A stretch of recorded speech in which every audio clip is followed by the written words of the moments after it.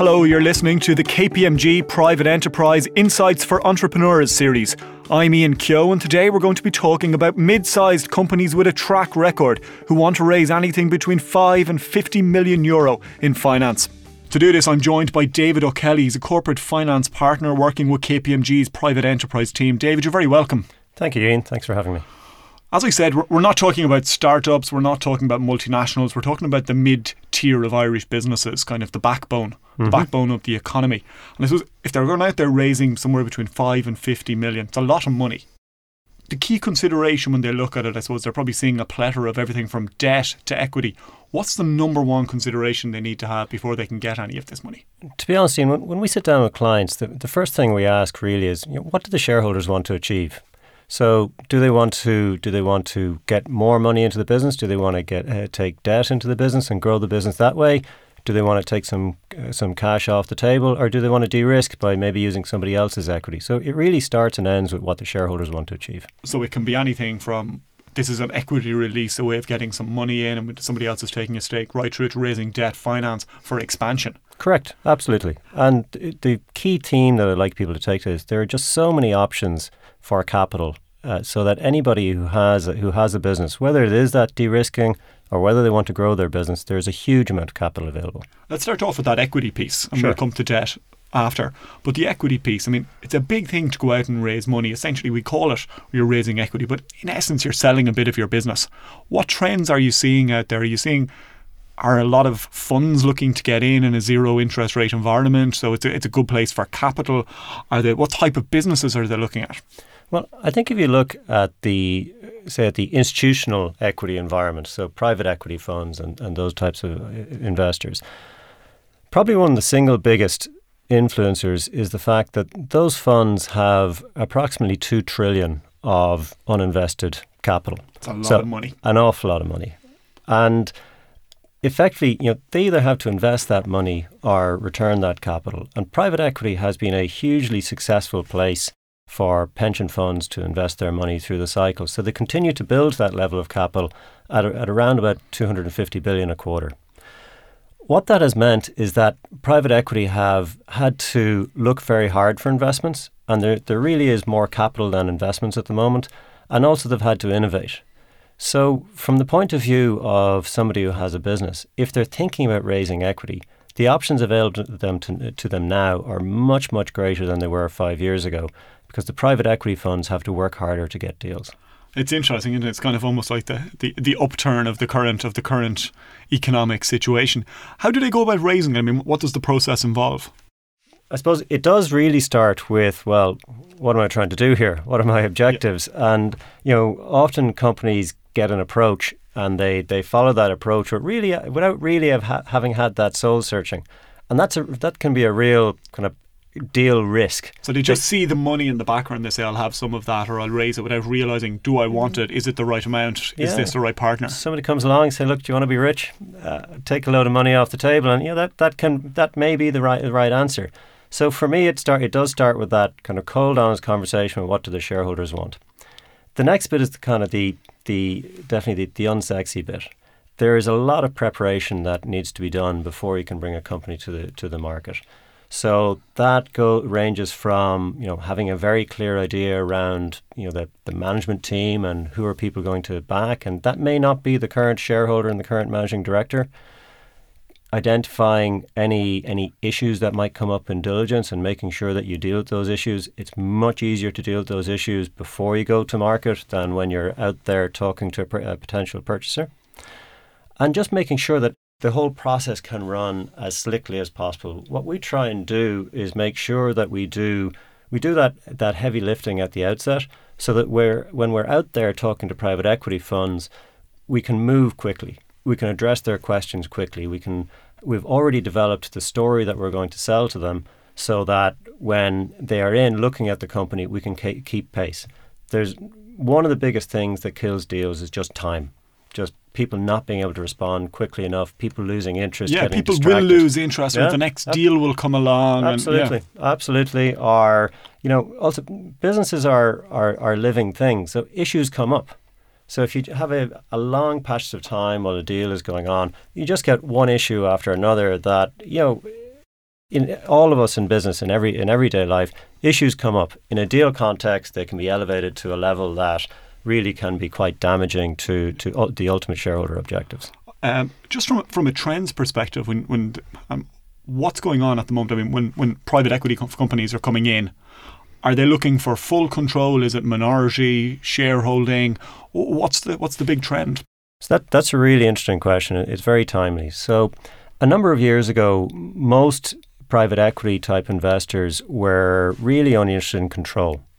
They may have had economically less than 50%, but they had to control certain things, like they had to have higher fire rights over senior management, and they had to decide when you're going to sell the company and so on. Very strict guidelines around it, yeah. Yeah, and for a lot of family companies, they're pretty uncomfortable things. The idea that, I founded this business 20 years ago and you're going to come in and tell me when it's my time to go, that's understandable. That's emotional territory. What we've seen, and one of the definite trends we've seen, is that this influx of capital, with so much money around, the private equity funds, some of the funds have differentiated themselves and said, you know what, we will do minority investments. We'll support you. We will, whether it's taking cash off the table or cash in to do an acquisition or build a new production line or whatever it is, we'll come in as minority investors. We will be very interested shareholders, but we won't try and be majority shareholders when we're not. Yeah, so they'll be a supportive, we wouldn't call them a passive backer. Absolutely not passive. Very involved, but you still get to retain ownership of the business. It's a nice way to de-risk and also to get some equity out for yourself. Absolutely, and we see that as very attractive to a lot of family businesses, because what they can do is they can take some cash out, de-risk themselves, as you say, and allow for the rainy day. But they can also keep an investment in a business that has probably been very good to them and good to the family. And ultimately, it's probably the safest investment they'll do because they can control it. So we've all, over the last couple of years, been watching either the British or the Irish version of Dragon's Den. And we see, the entrepreneur, the intrepid entrepreneur goes in and, he's going to, I'll give you 100, I'll give you 10% for 100 grand. And by the time he comes out, he's lost 40% for the same amount of money. The big question when you're doing all of this is around valuations, how much you're willing to give and how much you're... Yeah. How important a role is that within the process? It is very important. And from our point of view, the valuation argument starts before you talk to an investor. So you have to start by presenting a company well, presenting a strong investable proposition, and presenting something that the investors are excited in. A story. Yeah, absolutely. And an exciting story, a good story that can show a robust record of delivery, and that it's believable that this company will go on and do very good things. Clearly, you can only do that with good companies. And if you have issues that you should address before you get to investors, as I said, well, you should go address them. In terms of valuation, then, clearly we spend a lot of time thinking about those value arguments and would be very au fait with the types of metrics that would apply to certain types of companies. Often we find that by running a competitive process, if you have a number of interested parties, in all likelihood, you'll get the best outcome on value. Really is amazing, isn't it? Sorry, it's something you've said a couple of times, and I suppose it is that general economic environment. I mean, 10 years ago, companies were literally hunting for money to try and get some capital into their businesses. Now it's almost like a beauty parade the other way around when you're talking about, you can actually drive a better bargain, such as the wall of capital that exists. Yeah. No, it's a major change where... SMEs are typically a pretty good bet. If you're a company that's been around for 20 years or more. And if you've got through the last 10. Absolutely, you've got through the cycle. Typically very highly motivated and top-class management. So it's no surprise that they're attractive companies to invest in. Big question for a lot of people when they're looking at raising finance is debt or equity. Mm-hmm. And I know you said at the start it's shareholder objectives, but what would be the differentiating factor between deciding to go debt, equity, or even a combination of both? Well, single factor in people's mind is dilution. And different times, I think people have different views on this. It's interesting, when in 2013 and 2014, a lot of Irish companies were over-levered. They had to effectively buy out their loans from exiting banks and so on. And an awful lot of clients that we would have worked with at that time really were very adverse to the idea of external equity. And it was, I think, driven by a sense that, look, I don't really want to take dilution to sort out the sins of the past. It's interesting now, and maybe it's the evolution of the markets as well and the type of equity that's available, that companies are now saying, well, maybe just using the absolute maximum amount of leverage to do this isn't the right way to do it. And maybe I know people who did that in the past and it didn't work well for them.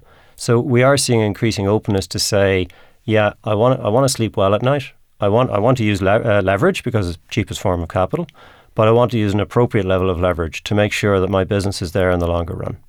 Let's be honest, if you're out there, you're trying to raise between, as we said at the start, between 5 and 50, you're not going to an angel investor. You're not going to, someone in that sense. You really are going to a more institutional. Well, yeah, that's yes, I agree with you. And by no, and but large.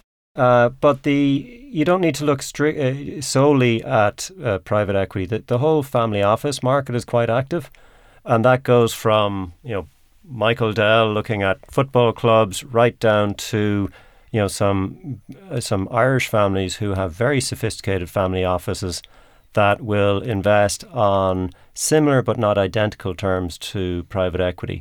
And the not identical bit is that from a family office point of view, often they're not looking for a fixed horizon date. They say, look, this is about family wealth, maybe potentially multi-generational wealth. So we're happy for our family to invest with you or your family, and stay for with you. that to be a long-term deal. And so if they hang around, what sort of time frame are the more traditional PEs looking at? Conventional wisdom in the past was, like a 5-year horizon. Now there are funds that are investing on effectively on an evergreen basis, so that they always have the money. But conventional wisdom would say around about a 5-year horizon. It's interesting in the last number of years, because of the level of deal activity and the level of capital, we've often seen the hold time actually decrease. But that's less to do with pressure from private equity and more to do with opportunity to get an exit and make some money. Make some money. Let's talk about debt for a while. Sure. I think, whatever way you look now, we see signposts, billboards, raising funds. The government is out there selling it as well. I mean, between crowdfunding, everything, there's an immense amount of debt available in the market. Yeah. How can people navigate their way through this maze? Well, I think maybe looking at the market by volume. Like, I know there's a lot of talk of alternatives and so on, and the non-bank lenders, those funds, they're a very important part of the market. But the bulk of the market is still made up by the banks, and to my mind, the banks are now very eager to lend, but they lend for debt cases. They don't want to find themselves lending in situations where effectively they're replacing equity. But I think most market practitioners now have a very good handle on what the banks will do. And let's tease that point out a bit. That difference between they don't want to take the equity place. Yeah. You might just explain a little bit what you mean by that. So I guess at its simplest, usually most of the banks now, as governed by the central bank, will look at lending from a cash flow point of view. So before the financial crisis, you would have got maybe lending based on value, a lot in property, but also in other sectors. Now, most of the bank's models are based around, well, what's the debt service capacity? How much cash is this business currently generating, and what level of debt can that service? That's not exclusively how it's done, but that's the good model. Yeah. Equity risk would fall into a situation that is more uncertain. So I want to grow into a new marketplace. I have no history in that marketplace, and I want to do something that hasn't been done before. That feels a lot more like equity. That's when the guys are looking for a heavy return for backing a project as opposed to the standard interest rate. Yeah. So in terms of the parameters which the banks operate, we find all of the banks domestically and some international banks very, very keen to get money out the door. Where the innovation that's been there in the last number of years is these non-bank lenders. And non-bank lenders is a bit of a mouthful. They're effectively funds, and they're funds who are, rather than deploying money as private equity, they're deploying money as debt. In the past, people have said, people have been very focused on debt as, look, I just want the lowest cost debt. And the lowest cost debt will often, not always, but often come from the banks. Where the non-bank lenders major, and we see more clients interested in these attributes, where they major is on maybe you don't need to repay back that debt every quarter and every year. Maybe there can be a period without amortization. Maybe there's an ability to redraw the debt, or there's committed capital expenditure lines, or whatever they might be. So they tend to have greater flexibility, but that flexibility comes at a price. Well, it does. And I suppose an awful lot of people were scarred from borrowing because it was asset-based borrowing. People gave personal guarantees. Is that still commonplace in the market now, or has it shifted on? We don't see personal guarantees really as a feature of the marketplace now. Certainly so an awful lot of people will probably be breathing a sigh of relief at that. We do occasionally come across personal guarantees on some of the kind of the smaller end of business, and what I would always advise somebody to do in that situation, and the reason the bank will say I want a personal guarantee in that situation, is they'll say, look, Ian, I'm lending. I know it's the business, but I'm lending to you. And if this goes poorly, I don't want you just throwing the keys at me. I want you helping me to work this out. So you need to have skin in the game. And if you don't have hard equity, you need to be putting something else in. And, there's a logic to that point of view. What we always advise people is that, well, that skin in the game and that personal guarantee, first of all, our first piece of advice is if you can avoid it at all, don't give it. The second piece of advice is cap it. So, if you say, well, it's capped to 1 year's salary or something like that, you have my attention and I'm going to be aligned to try and work this out. I'm engaged in the process. I'm engaged, yeah, I'm listening to you. But it doesn't mean that you're going to take my house or it's going to hang over me for 10 years or whatever it might be. Yeah. I suppose with so much capital out there, it really is important to match the right need of a company with the right capital, because otherwise you could have a situation, some company is coming along, they're looking for a long-term partner, and what they get is a 3-year flip. Yeah. Or where they should be going for debt, they're going for equity, or vice versa. I mean, these are big considerations for companies. They absolutely are. And, sometimes it might be the first person who knocks on the door, that's the Prince Charming and so on. But often we see private equity, taking private equity investment. It's part science, it's part financial, it's part process, but it's also part dating. And that interpersonal element of it, that making sure actually this is somebody I can do business with, and this is somebody that I'm happy to go on a 5-year or longer journey, and they have similar values to me, they have similar ambition for my business, and they are seeing this as more than just transactional. We see that as absolutely critical. It's just no fun if 6 months down the line people aren't seeing the world the same way. Yeah, and are you primarily seeing the funds coming out? Are they Irish based, or is there much of the capital international? So there's a lot of Irish funds. There are a good number of Irish funds, and that market has increased an awful lot in the last number of years. I see that as a huge positive, because ultimately funds that have people based here in Ireland and that can build relationships here in Ireland, and they understand the market, and primarily they, if you're in retail or pharmaceutical, whatever it is, they probably know that industry. Yeah, no, that's right. And they will, Ireland ultimately, it's certainly not 6 degrees of separation, it's 2 at best. So they, invariably in Ireland, if you're in business, you will know somebody who's taken investment from an Irish fund, and you'll be able to get an impartial view. Yeah.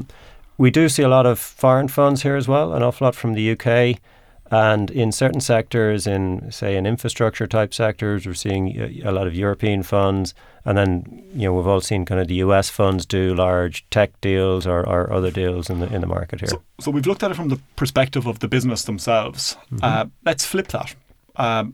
Look, if people are investing in a startup, they're looking for ambition or a story. They're taking a chance, an educated chance, but it's a chance because nobody knows. When you're investing in a company, mid-range company, 5 to 50, they have a track record, you know what you're invested in.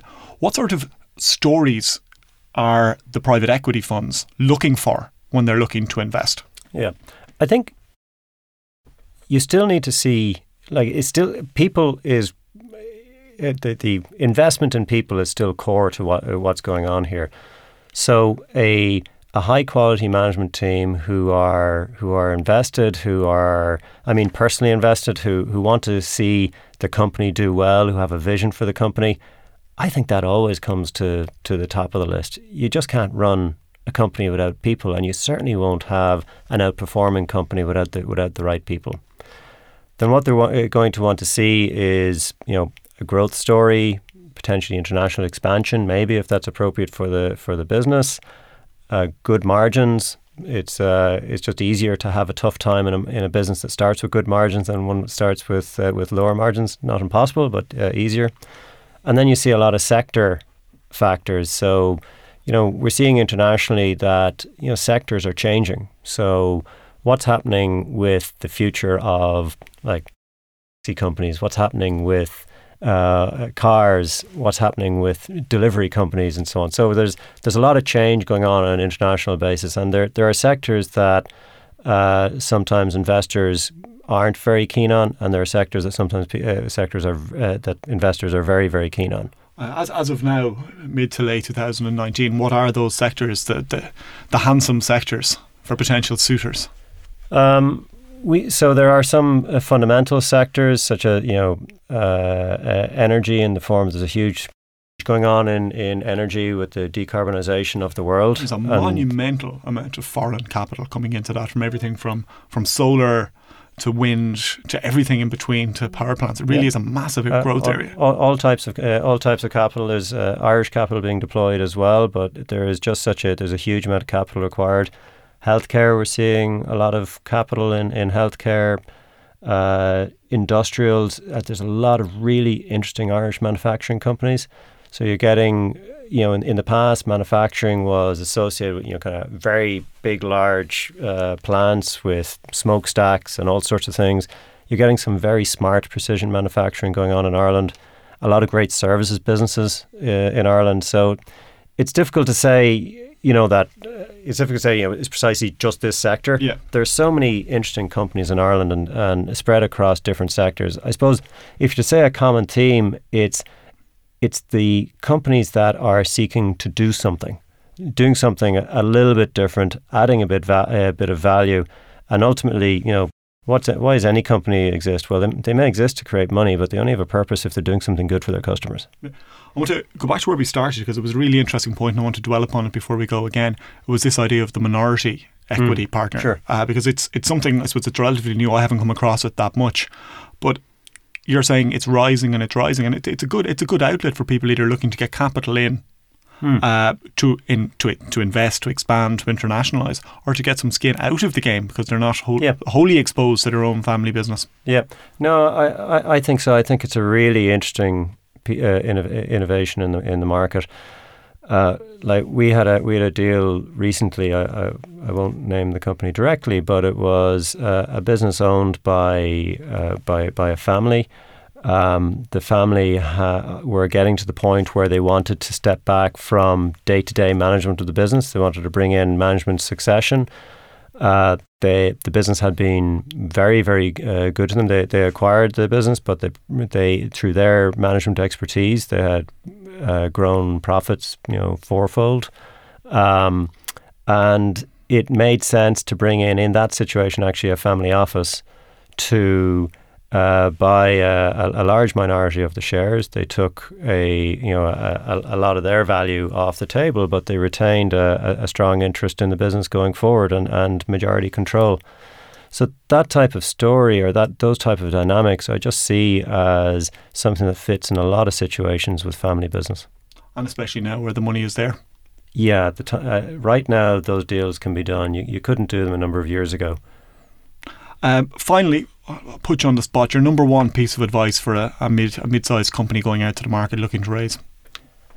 I think get your objectives straight and prepare.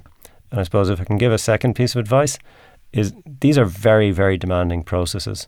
So make sure that you, whether it's internal or external, make sure that you allocate the team to do it, that they're properly resourced to do it, and that they can go at it and do it properly. You only really get the opportunity to do these things once, so you want to make sure you do it right. How long can the time frame be? Look, I know these things vary depending on, complexity, but broadly, from somebody ringing you. So for an equity type investment, a rule of thumb would be 4 or 6 months. For debt can be quicker. Debt should be say 3 months or so. 3 months or so, okay. David O'Kelly from KPMG, thank you very much for joining me here today. Ian, thank you very much for having me.